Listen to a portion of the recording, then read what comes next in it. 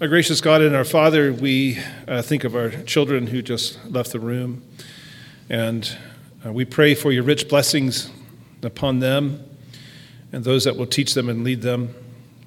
It is so encouraging to see the young people reunited and so enthusiastic to see one another again. And some of us are reminded when we were young that the only Christians we ever met were those in church and at camp, and how important those relationships were to us, that we would remain faithful and continue to walk with you. And so we think of them as well. And all this reminds us what our Savior taught us, that one cannot enter the kingdom of God unless he receives it like a child. Not in the simplistic of faith of one who is ignorant, but in the simple heart of one who is undistracted and undivided, that has a singular focus upon the one who provides and protects. We think of those days when our children were young and afraid, and they ran to us and wrapped their arms around our legs, seeking refuge in our presence and our protection and love and that security that was found there. And so also you have called us as children in a similar way to have our faith focused upon you and to love you in a way that is without distraction, in a way that is simple. And so we pray, Father, that you would have your way with us this morning by your Spirit, that we would, in a similar way, be focused upon you, that we would learn of you, and all this to your glory and to the good of those that we serve and love. All this we pray in Jesus' name. Amen. This morning in our prayer time, somebody quoted the very end of Psalm 139, where the psalmist says, "Search me, O God, and know my heart. Try me and know my anxious thoughts." And that is a good way for us to get going this morning. It is a psalm, petition, that sort of clues us in to part of the agenda of Scripture to understand the way in which our heart works. And it is such that it's a little bit contrary to what we have learned in the West because of our dependence upon Greek philosophy, which wants to put an antagonism between our heart and thinking, that there is this great opposition, even a divide between the head and the heart. It's a way that you and I have grown up talking, and we do not want to be the grammar Gestapo this morning and look down our noses upon anybody who says that phrase or to judge them harshly. We all know what they're trying to say. But in the end of the day, we want to understand that that is not a helpful distinction, and that our thinking should not be dependent upon Greek philosophy as much as it should be dependent upon Scripture. And Scripture unfolds to us a different idea of what the heart is and how it functions, and that, in fact, in Scripture, the heart is the seat of understanding, and that in terms of your thinking and your cognitive abilities, your knowledge, and your ability to think, Scripture is most comfortable seating that in the heart. And that is not the way that we often think. So I need to sort of persuade you of that this morning a little bit by going to Scripture and setting up our next session when we talk about how that impacts our understanding of repentance. And then this evening, how that impacts our understanding of faith. So we want to think of the mind of the heart this morning and how Scripture says our knowing takes place because of the heart. Now, if the heart principally does one thing, it thinks. And so let me quote an Old Testament scholar.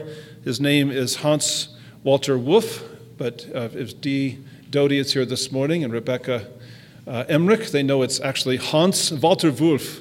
That's how you're supposed to say it. But I don't say that because people think I'm wrong. But anyway, but he says this. He says, "In by far the greatest number of cases, it is the intellectual, rational functions that are ascribed to the heart in the Old Testament.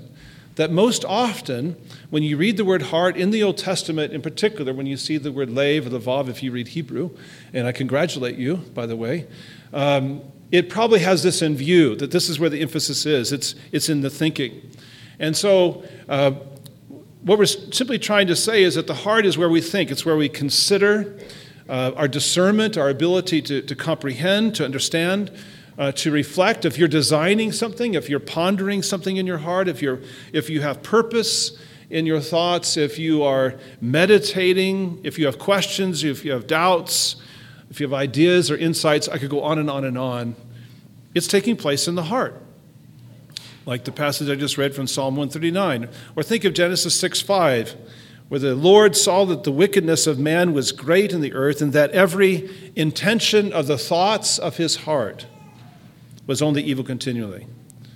Proverbs 3:5, trust in the Lord with all your heart, and do not lean on your own understanding. There's a parallel there between your heart and your understanding.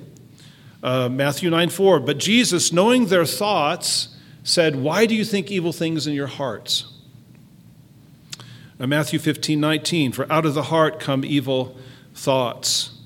And then this prayer of Paul's in Ephesians 1:17 and 18, he says, may God give you a spirit of wisdom and of revelation in the knowledge of him, having the eyes of your hearts enlightened, that you may know what is the hope to which he's called you. So there you can see the whole context about wisdom, appreciating revelation and knowledge. And so what does he pray? He prays that your heart would be enlightened. And then last of all, Hebrews 4:12. The word of God is sharper than any two-edged sword, piercing to the division of soul and of spirit, of joints and of marrow, and discerning the thoughts and intentions of the heart. And so there are many passages that we could read, about 260 by my count, that have this sort of emphasis where you see the word heart in the Old Testament. When you open up the book of Proverbs, many of our English translations says, this person lacks sense, or this person does this lacks sense. Proverbs 6:32, he who commits adultery lacks sense. Every single time you see that phrase, lacks sense, I'm telling you, it says lacks heart. Dollars to donuts, a friend of mine would say. It says lacks heart, literally. But you understand where translators are coming from. If you say lacks heart, it might communicate the wrong thing. What they're saying, they're not thinking right, the person who does this. But it's the phrase lacks heart. And in fact, what's interesting is if we're right about this, what we're saying about if heart is about knowledge and about wisdom, where would we expect to find the occurrence of the heart most often in the Scripture? So if I was to do a spike graph, it's on occurrences, and it goes like this. You've seen these graphs of how many times you see this. It goes along, and for Samuel, it jumps up a little bit, but when you get to the book of Proverbs, it goes like this. In Ecclesiastes, it goes like this. In Ecclesiastes, the word heart appears once out of every 9 verses. And so in the wisdom literature, the word heart appears over 200 times. That's 20% of all the times in Scripture. So this is exactly what we would expect. If it's in the heart where wisdom and knowledge are found, this is where we would expect to find these occurrences. And think of what the father is doing in those early chapters of Proverbs. He's literally appealing to the son for his life. He's saying, the things I'm telling you, you need to listen carefully to me. You need to understand this is an issue of life and death. And so that's why he says things like this.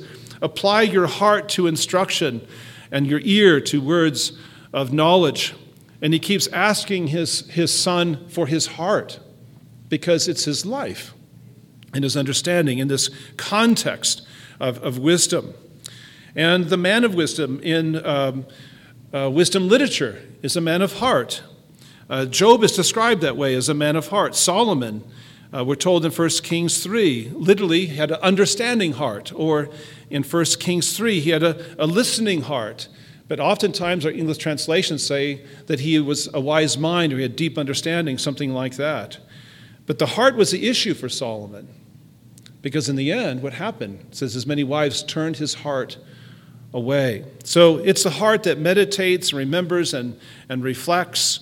We would say records. So we record things all the time so that we will not forget them. But think of that word record. So you have a prefix, re, but what's the very core of that word? Well, okay, I didn't intend that pun. All right. The root of it, the stem of it, what is it? It's cor. It's the Latin for heart. It means to re-heart something. It means to rehearse it in your heart, to meditate upon it, think upon it, record it, as it were, on your heart so that you can think upon it later. You can't meditate upon that which you have not yet considered and perhaps memorized.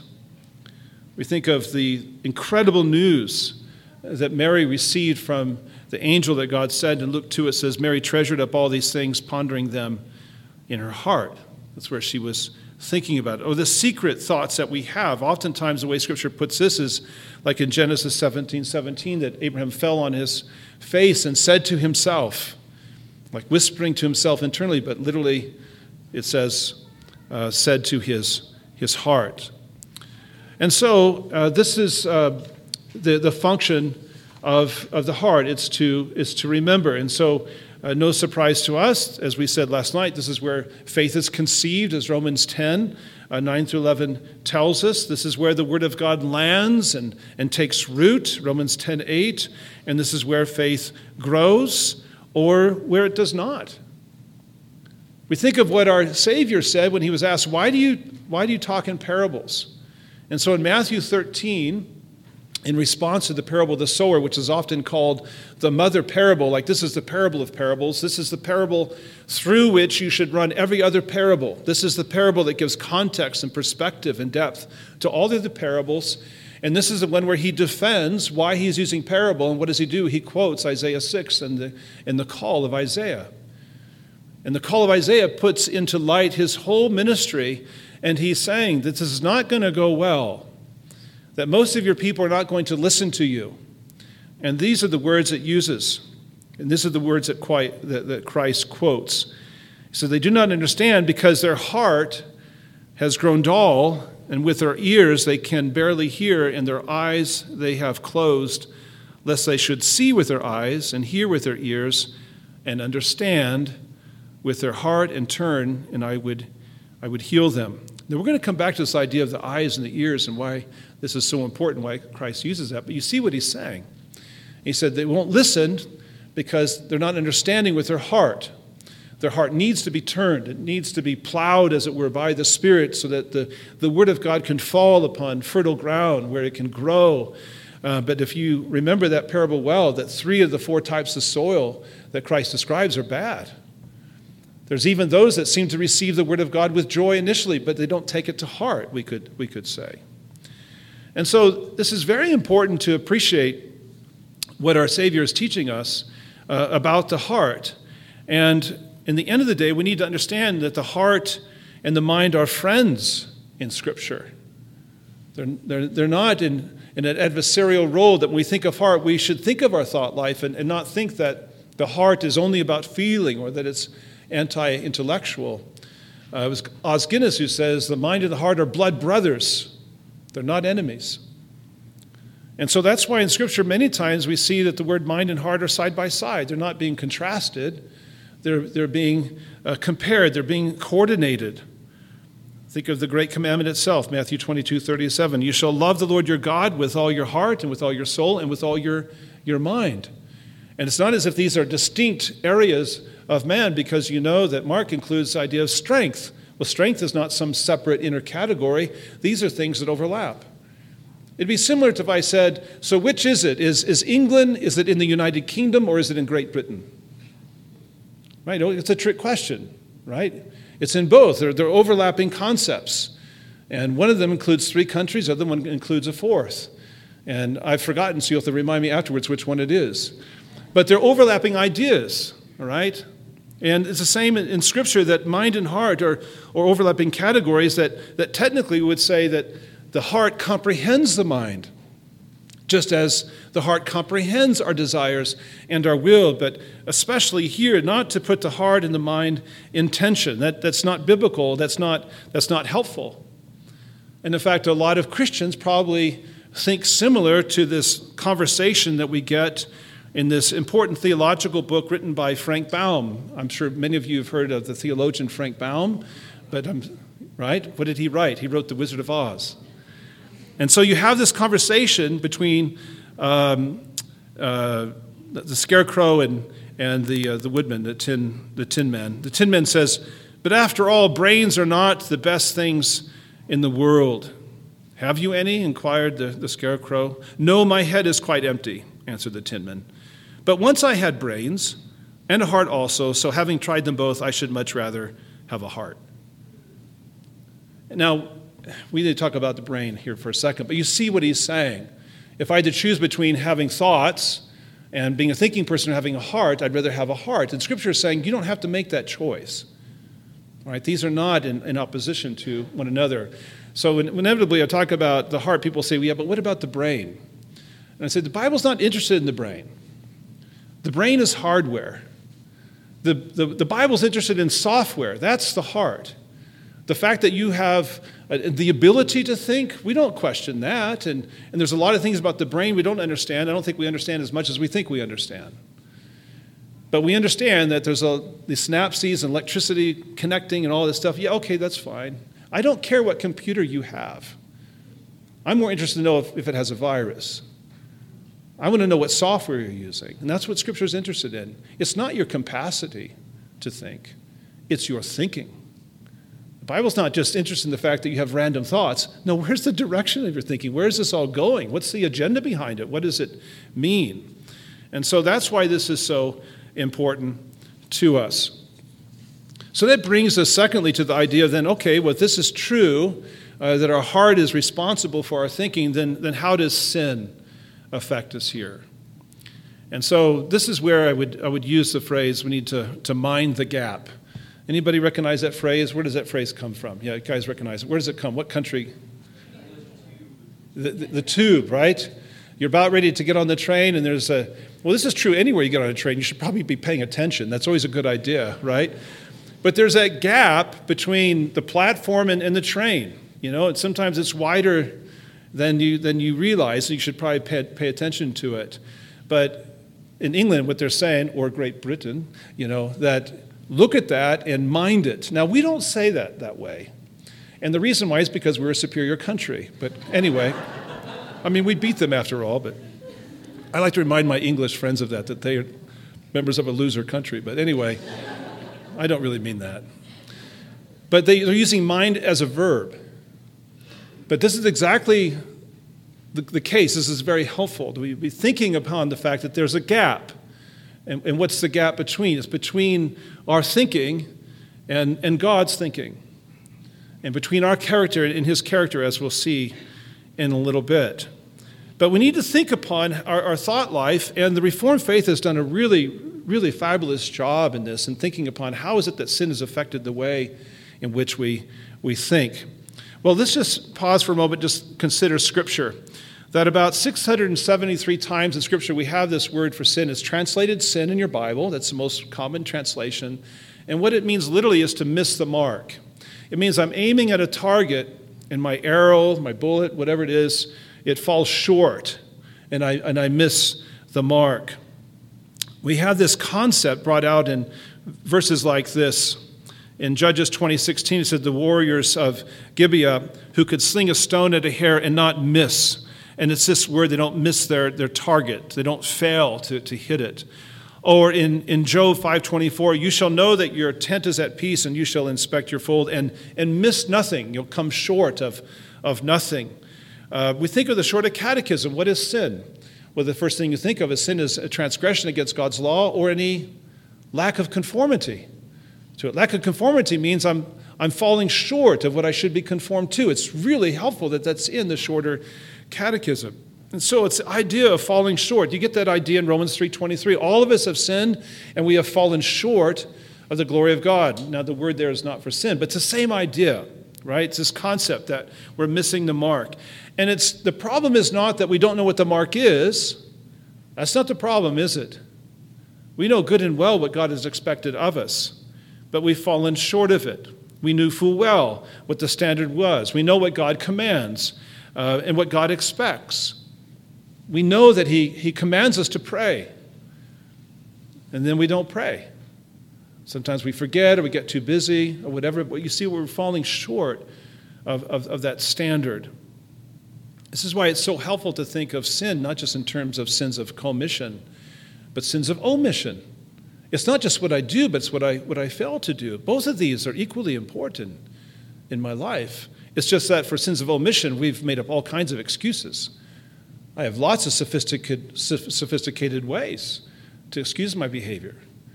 I sent an email to my friend recently, and I neglected to do something, and I wrote something of why, and I said, and I have several other excuses I could make up if this one's not good enough for you. But we do that all the time. We know what the standard is, and we fail to do it, or we do nothing. A lot of times that's what we please. I didn't do anything. Well, in Scripture, Eli's sons were worthless. They were scandalous, but it says Eli did nothing. Jacob knew that Shechem had raped Dinah, but he did nothing. That's probably what incited his sons, Simeon and Levi. David knew that Amnon raped Tamar. He did nothing, which probably provoked Absalom and started this whole mess. Sin is falling short, and we can never say, I'm doing nothing. Doing nothing is doing something. You're still making a decision, so I'm not just going to get involved, something like that. So that's what sin means, but where does sin begin? As we think of the mind, we understand in Scripture that sin often begins in the mind. Most often it begins with having wrong thoughts. That sin is not just words, sin is not just action, it's about our thought life. In, I think what is my wife's favorite movie, Oh Brother, Where Art Thou? You have Ulysses Everett McGill who says, Pete, it's a fool that looks for logic in the chambers of the human heart. Now, he doesn't say it like that. He says, Pete, it's a fool that looks for logic in the chambers of the human heart. Something like that. That was more Alabaman than it was. But anyway, he's right. And to look for that pristine logic or the fact that we always measure up in our thought life, if you think that, it means you have never read the Sermon on the Mount. The Sermon on the Mount is devastating. And C.S. Lewis was writing to one of his friends who was not a Christian, and his friend said, well, I don't really care for the Sermon on the Mount. And Lewis said in response, if by care you mean like, anybody who reads that sermon and likes it shouldn't like it because it's like being hit on the ground with a sledgehammer in your forehead. And because that's what that sermon is like. And you're not supposed to like it. It's supposed to expose you. And think of what our Savior does in that. Just to give you a couple examples, he says it's not just being a murderer, but somebody who's angry with their brother. It's not just the adulterer, but the one who struggles with lust. And then he goes on to talk about hypocrisy and avarice and greed and worldliness and anxiety and self-righteousness and judging. All of these include the mind. All of these begin with our thought life and our mind. We have lots of examples of this in Scripture. Romans 1:21, all who refuse God's glory, their thinking is futile and their foolish hearts are darkened. In 2 Samuel 6, it talks about Michal, the wife of David, who despised him in her heart. That's where the thoughts began. James 2:4 says, judging our brother and sister begins with evil thoughts. Or Philippians 1:17, that selfish ambition, it begins with our secret thoughts. Or in Luke 24:38, the Lord rebukes the doubts that arise in the hearts of his disciples. And so that's where it begins. It begins in our thought life because it involves our hearts. And we could say this too. I don't want to take a lot of time to talk about this, but there's also the possibility that we can come to the wrong idea, that this too can be sin, that we can entertain false doctrine, unhealthy doctrine. A lot of Christians think if I'm being utterly sincere, then it's inconceivable that I could sin against God in this way. That's not true. You can wrong at the wrong ideas.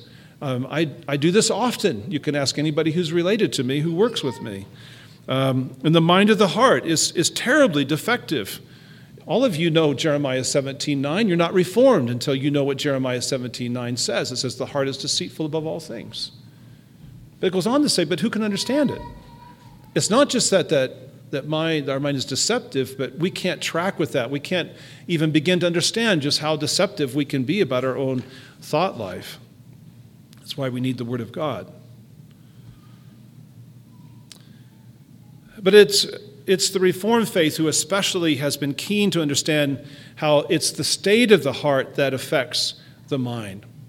It's where our heart is before God. That's what really affects our ability to think rightly or not. This is the way that God made us, that our mind cannot and should not function apart from our desires or from our will. These things are all wrapped up together. C.S. Lewis said, a hard heart is no infallible protection against a soft head. That all of our reasoning, it has an agenda. Richard Sibbes, Puritan, put it this way. He says, because knowledge and affection mutually help one another, it is good to keep up our affections of love and delight by all sweet inducements and divine encouragements, for what the heart liketh best, the mind studieth most. The things that you love, those are the things you're going to think upon. That's inevitable. And it shows how that all these aspects of our heart are interconnected. And in fact, God's given to us a really important and helpful word in the New Testament. It's the Greek word phroneo, and it's often translated to set your mind, or the NIV in Philippians 2 translated as attitude. I like to think of it as mindset. It's what have you set your mind on? Or better yet, what's the direction or the trajectory of your thoughts? What's the disposition of your thinking? Like in Romans 8:6, it says, to set the mind on the flesh is death, but to set the mind on the spirit is life and peace. That those who set their mind on the flesh live according to the flesh. And what it's saying, it's not just random thoughts. You really have two distinct directions here. And what are they setting their minds on? What are these people like? Or in Philippians 2:5, there Paul is talking about how crucial it is for the church to be unified, but that's impossible if we're not going to be humble before one another. And so what does he do? He shows us Christ, who humbled himself, and he says, this is your mindset. This should be the trajectory of your thoughts towards your brothers and sisters in Christ, to consider their needs as more important than your own. Or perhaps one of the most significant examples is found in Matthew 16:23, where our Lord has said to his disciples, I'm about to go to Jerusalem, be handed over to evil men, and I'll be crucified and die. And as Peter says, no, that doesn't sound right at all. You can't do this. And what does our Savior say in response to Peter? You know the words. He says, get behind me, Satan. That probably got Peter's attention. Get behind me, Satan. And then what does he say? He says, you are not setting your mind on the things of God, but on the things of man. And you see, he's not concerned that Peter has just a few random disconnected thoughts. He's concerned about his thinking. He said, Peter, this whole way of thinking, this lines up perfectly with the other voice I heard back in chapter 4 when I was in the wilderness being tempted by Satan. And he too was trying to distract me from this course that I set my life upon, and that is to suffer and to die and to ransom my people. And Peter's saying the same thing. It's a trajectory, you see. It's a disposition. What direction is this ship sailing? What is the tack? What is the course it set itself upon? Colossians 3:2. Set your minds on things above. Why? Because that's where Christ is. And he is your life. You should be seeing your life from God's perspective, from the heavenly perspective. And so, in a state of sin, in a heart that is lost and astray from God, what does that mind of the heart look like? Well, listen to what Scripture says. Again, in Genesis 6:5, that the Lord saw the wickedness of man and how great it was, and every intention of the thoughts of his heart was only evil continually. Can you imagine hearing that from your basketball coach? It says, Troxel, I can see on this team that every intention of the thoughts of your heart is only evil continually. It's like, okay, give me some wiggle room in there somewhere. There's no escape from that. It's pretty devastating. Or the heart being deceitful above all things, etc., etc. But let's go to Romans 1. This really shows us Romans 1:18 through 32. And what's interesting about that, it's talking about fallen man and how bad his heart is. But it's interesting how many words are there that we associate with thinking. And it begins with this whole idea that they know. They know better. They can see. They live in God's world just as you and I do. They have no excuse. Nobody can stand before the throne of God one day and say, God, I saw no evidence of your existence, nothing of your glory or your beauty. No, you can't say that. They clearly perceive, he says in verse 20. They know, verse 19, 21, and 32. But the problem is, in their thinking, they suppress the truth in unrighteousness. And therefore, they're thinking, verse 21 is futile. Verse 21, it is darkened.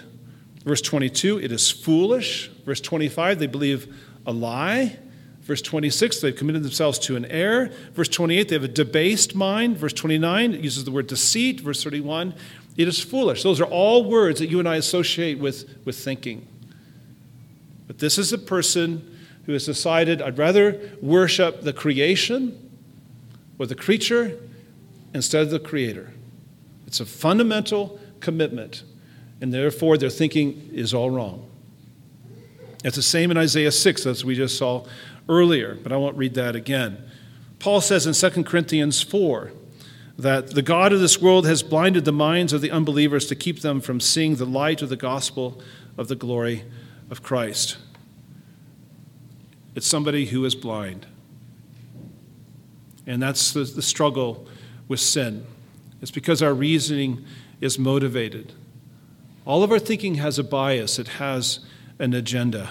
Somebody has said, man is always aiming at something.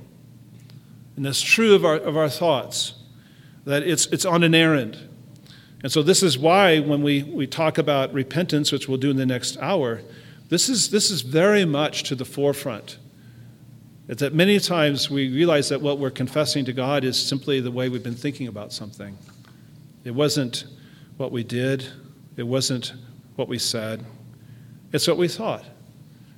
And that's appropriate. That's appropriate for us to do. But anyway, just to try to show how this works and how so much of our thoughts are caught up with, our sin is caught up with our thought life. And this is why in Reformed theology we call it the noetic effect of sin, coming from the word for mind in Scripture, from which we got that same word I was talking about earlier, phroneo. What's the direction of your mind and your thinking? This is so helpful.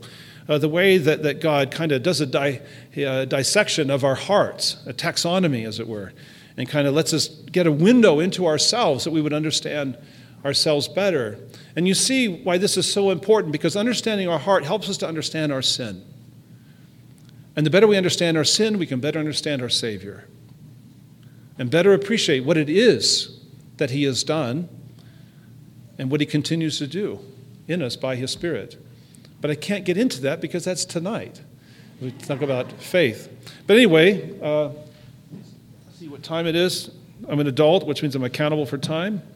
10:06. All right, we have some time for questions. But it is early, so let's keep them beginning to intermediate. Save the hard ones tonight. All right, who's got a question? I did not know that I was affected by Greek thinking. You're talking about the difference between the mind and the heart, like that they're really the same. And I think that, I know for me, I grew up knowing so much in my mind, and it took a lot of humiliating, or humbling, I should say, humbling experiences as an adult to really feel like it hit my heart, the gospel and everything like that. Because I could be very intellectual about my faith, and I could, some of the people know me from when I was younger. I could debate Calvinism and all that, but I didn't have it in my heart until, I had to go through some experiences where it became real, and maybe it's a concept of the emotions catching up with what your head already knows. But I know you're talking about that later on in the week, like the feeling part. But I know that that's kind of where I think of it as being different, is knowing something, and then there's another part of it where you take it to actually like having the passion and knowing it in your being, and having it the emotions that should come with it. It shouldn't just be a head knowledge thing. So that's what I was going to say. So what's your question? No, I'm just kidding. I mean, you're tapping into something that's very real, right? And we often hear about this in the Reformed faith. I was not raised Reformed, and I'll be candid. The first Calvinists I met did not endear my heart towards Calvinism. But in the end, it wasn't because they were arrogant, it was because I was arrogant, because I would not submit to God's sovereignty. But we're known to be this way, right? Super intellectual and all that. So there's a couple of things I would say to that. And then don't let me forget to get back to the word knowing, okay? Because you brought up something really, really helpful here. But I do think that when we hear those comments, we have to put it in perspective, like who's saying? We say that sometimes. Yeah, well, who's saying? And we have to remember that we do a lot of heavy lifting in the evangelical church because we are so thoughtful about our faith. We should never apologize for being concerned about doctrine, about the truth. But a lot of times people are accusing us of being intellectual when we simply care about the truth. But it's also true that a person can easily compartmentalize the faith. Let's keep my doctrine over here and my life over here, and never shall the two meet. And that's the problem. And so a lot of times when somebody says head knowledge versus heart knowledge, what it's talking about is what the Bible describes as there needs to be a connection between what I profess and how I live. And you think about it, during the ministry of Christ, public enemy number one was the Pharisees. But you can't, unless you can show me, I've not seen it, where he goes after them for a point of doctrine. He does that with the Sadducees. The Pharisees, he goes after them for what? And you know what the word begins with letter H? Hypocrisy. And he even tells people listening to him, listen to what they preach, just don't do what they do. And so this is very interesting. He doesn't correct them theologically, he corrects them for this. There's this impasse. There's this great chasm between what they say and how they live. And when somebody says head versus heart, this is kind of what they're talking about. And this we agree with wholeheartedly, that what pains us is when we see this distance between what I claim to be true and my failing to live up to it. That's the problem. And that's the distinction we're getting at, that I claim to know this, but do I know it? Now, this is very interesting, so I've not forgotten the word knowing here. And so our Lord is talking to Nicodemus, and he talks to him about being born again, and Nicodemus is like, I have no idea what you're talking about. I can't climb back into my mom. I mean, this is ridiculous. And Christ's response is interesting. He says, you're a teacher of Israel. I can't believe you don't understand this, what I'm talking about. And he says, I'm not even gotten to the deep stuff. How can you not understand I'm talking about spiritual things? And then he says this too, though. Nicodemus says, how can these things be? Jesus answered him, are you the teacher of Israel, and yet you do not understand these things? Truly, truly, I say to you, listen to what he says. We speak of what we know. He doesn't say I, he says we. He says, I and my disciples, we're talking to you about things that we know. And you see what he's saying? There's a difference between what I claim to know and where I say, I know this. I know what I'm saying. In fact, I feel it all the way down. And I'm beginning to know what I didn't know about this, what I claim to know. And there's knowing something, there's truly knowing it. Knowing what repentance is. Are you just going to give me the definition from the Shorter Catechism, which is brilliant? Are you going to be able to walk me through what it means to grieve over your sin and you hate it? Those are two different things. And this is why this is so important for us to really just latch on to the things that we claim to know and ask God to teach us to understand them to their depth, how they impact us emotionally. Are they really at work at my will so that I'm making those turns and those changes? I'm constantly being reformed. That's what that Reformation slogan means, Semper Reformanda. Some people translate it always reforming. It's a Latin gerundive. It's in the passive, always being changed, always being reformed. I'm the one that's submitting under the authority of God to let him change me. That's what that slogan means and why it's so important. Reformed originally didn't mean something for doctrine. It meant, no, these are the people who are being changed by God's word. That's a whole other ballgame, I think. And to me, that's one of the most exciting things about swimming in these deep waters of this doctrine, because it leads us to worship. It leads us to a greater understanding of our sin, a greater understanding of God's holiness, and then a greater understanding of that all-surpassing grace of God in Christ. All right, so if you dare to ask a question, you might get even a longer answer than that, but go ahead.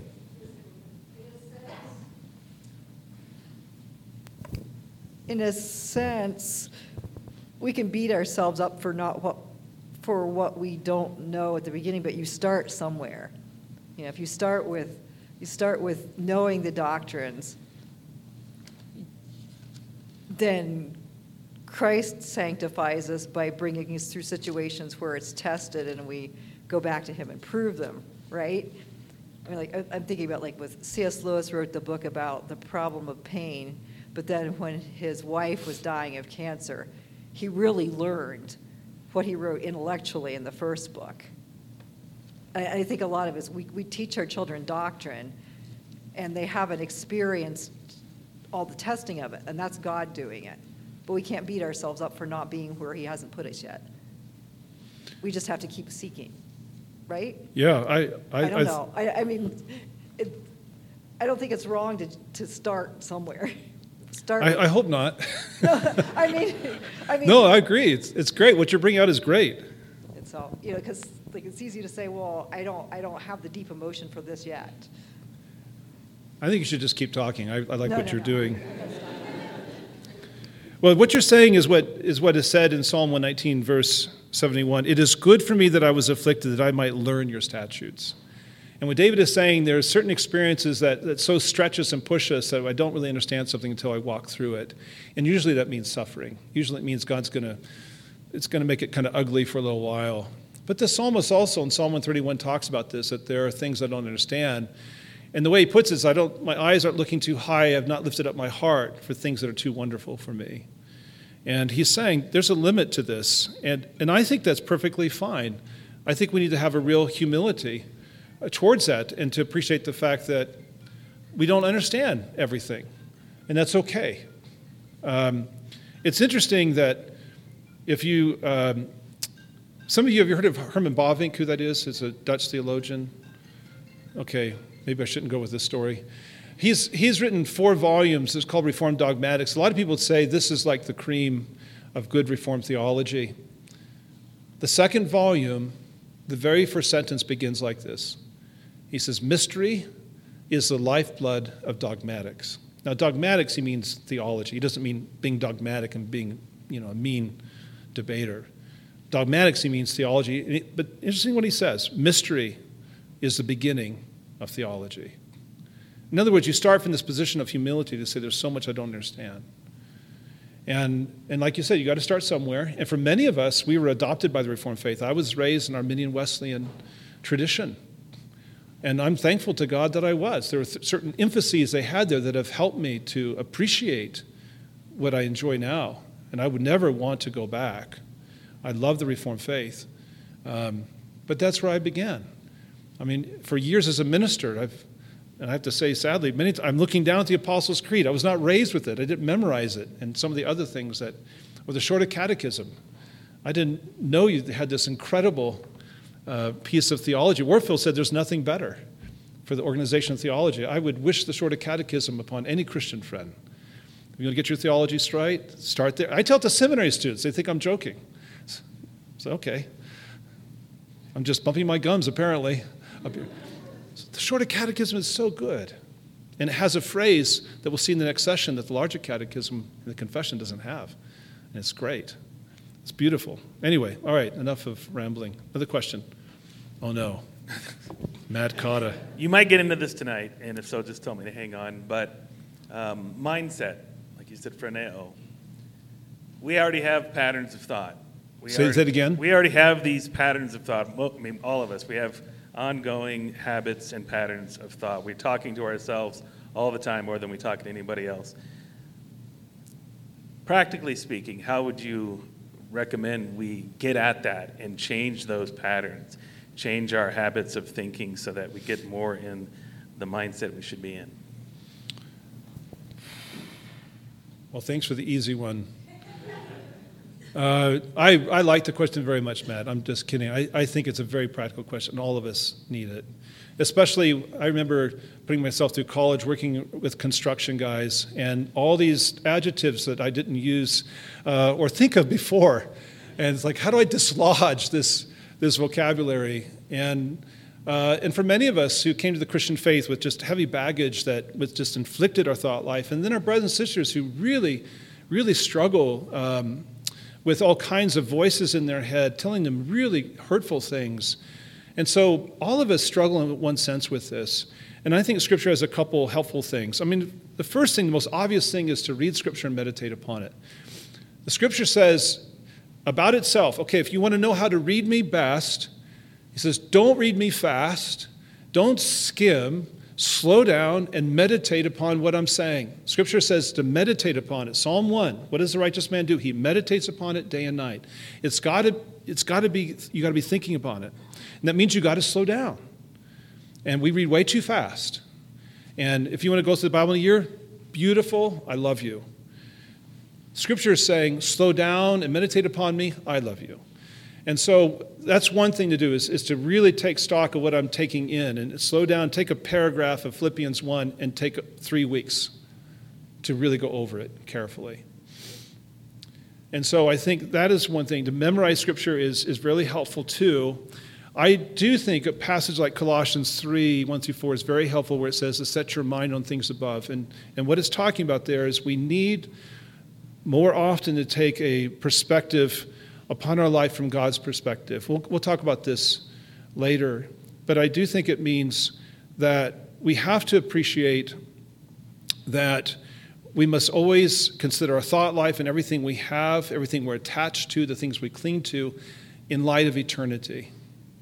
And heaven is a twofold thing, that we should think about heaven as a life that is ahead of me, so that there's certain things in my life that are going to burn. You know, I shouldn't fixate upon an F-150 Ford Raptor with the 5.0 liter thing. Not that I, worldly, but also understand that my life presently is oriented from there. I need to be holding on to that. I need to be looking right now for the source and the strength of my life from heaven. Heaven is not just the world to come. It's the life above I have right now in Christ. I'm seated with him. I think that helps in terms of perspective. And as we go through certain seasons, or there's things that God takes away from us, first thing to do is get perspective on it. I think the other thing is to be challenged by our spouse, a good friend, and to maybe you've been thinking about something recently and say, I just want to spin my thoughts out. I know I can do that with you, and I know that you'll be honest with me and tell me if I'm being stupid or if I'm being worldly or fleshly. And I think so to spin out a rationale is very helpful. And that's what I think that Frenetto is talking about, this set your mind on. Well, what have you set your mind on? It's probably something you really, really want. Okay, well, what do you want? Well, that's tomorrow. That's a great question. There was another question up here, or it's probably the last one. Just basically, I think what you're saying as a summation is that, and I think I'm saying the quote right from Eileen Scipione maybe, is that I do what I do because I think I think. Yeah. But then I think about, I've heard somebody say, and I can't remember, in regard to sin, well, the heart wants what it wants, so I can't stop what I'm doing. Yeah. Yeah, I think that's true. I think that's true. That our minds are leading us many times. Now, it's not exclusively that way, right? John Owen believed that most of our temptations come to us through our desires, not our thought life. But I think that, as we'll see next session, that you can never, ever think of sin apart from the mind. And that in some way I'm thinking upon this, or I've been dwelling upon it. And that's something, too, is like, where is my mind often going? So one of the things I found that was helpful for me for sleeping was I have a book on the nightstand or on the Kindle, because I found I fell asleep better that way. But that also means, but what kind of book am I going to be reading as I fall asleep? And I think there's something to be said for just reviewing a few Proverbs in the evening. We should be in the Proverbs more often, I think, and especially the Psalms. And the great thing about the Psalms in particular is not just reorienting my thinking, but my affections, my desires. They're leading me towards worship. But the Psalms are walking you through every marshland, every swamp you've had in your life. And it's talking out loud about it and presenting it to God. And that's what prayer is, presenting our desires to God. But desires is tomorrow. I'm getting ahead of myself. But it's just all your desires. Are they good desires or bad desires? Doesn't matter. God wants to hear both. This is what I'm thinking. Where are you? And God's saying, I want to hear that. Just get that out. Let's think upon that. That's what's so great about the Psalter. And so to have our minds filled with the Psalms, I've just found increasingly is so helpful as a Christian. And chiding myself, why didn't I do this when I was younger? These are really, really good questions.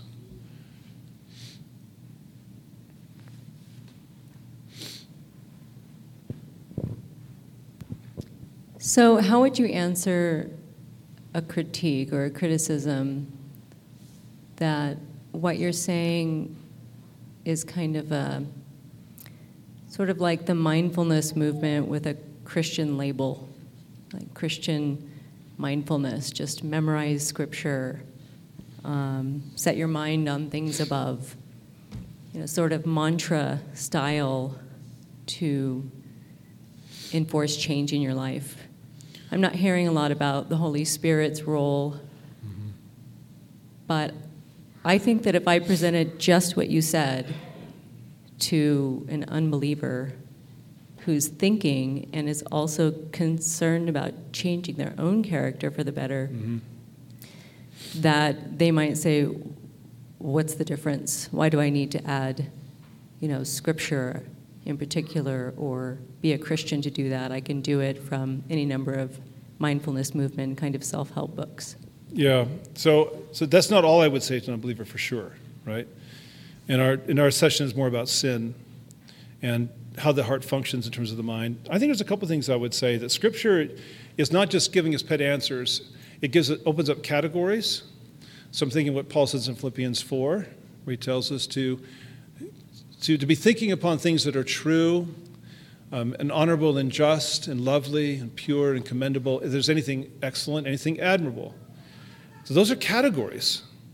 And it's saying, this is the direction in which my mind ought to be going as a Christian. So I'm looking at the best of the best. I'm open up to categories of beautiful according to what God calls beautiful, which means that affects the way in which I see and praise, let's say, my wife. Because the world would constantly tell my wife, you need to be pretty. God is saying, you need to be beautiful. But what does beautiful mean according to God?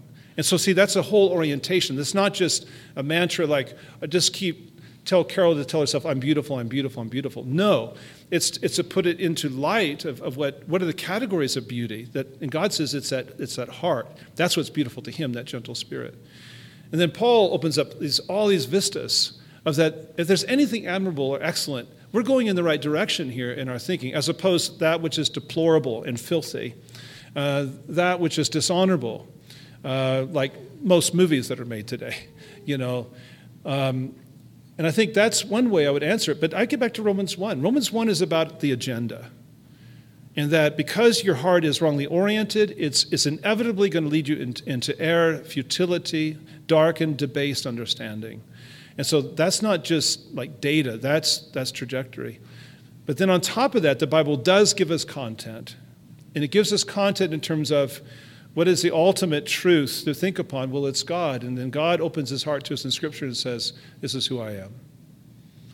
And opens up these categories. Let's just use the shorter catechism, that he's infinite, eternal, and unchangeable, and his being, wisdom, power. Oh, this is terrible. Being, wisdom, power, holiness, justice, goodness, and truth. And then he gives us many verses and many subsets of those. What does it mean that he's loving? What does it mean that he's holy? And this is content that fills our heart. So those are not just mantras. They're not just repeating verses over again. Those verses that we repeat are meant to help us to meditate upon the truth of what they teach us. And so when I tell myself to trust the Lord with all my heart and to lean not on my own understanding, but to acknowledge him in all my ways, that he'll direct my paths, that acknowledging him, that's what I was talking about, that heavenly mindedness, where heaven's not just something future only, it's right now. Acknowledge him right now, that he's directing my paths right now. That's at Romans 8:28. So to me, it's a much fuller understanding of what we're talking about. That our non-Christian friends, and we love them, and we have such compassion upon them because they can't see. I mean, that to us is just the tragedy of it. And we want them to see, but it's jaded. That's what Scripture is telling us. I'm looking through a certain lens, and everything is fuzzy. Everything is unclear to me. I'm not seeing it the way I ought to see it. Now, they can perceive some things. And we rejoice in God's kindness to them, that they're given that general revelation. But as Calvin says, what they need are a pair of these, the Word of God, to make things clear. But I'm getting ahead of myself. That's for tonight. It's a good question. It's so sad that we're out of time. For no more questions. Okay, I was being sarcastic, and you're not supposed to be sarcastic. Very good. Well, let's close in prayer, shall we? Our gracious God and Father, again, you have helped us. And there is so much more to learn and for us to understand, but we understand this, that you have given to us not just the ability to think, but you have given to us new minds, because we are now new creatures in Christ, and now we see. We see our sin and we see our Savior. But we thank you, Father, for this great privilege to walk in this beautiful creation, especially on a day like today, and to look and to know that we are not to worship creation, but to worship the Creator, the one who made this, and the one who has remade us. We thank you for this. We rejoice in it, and we pray it in Christ's name. Amen.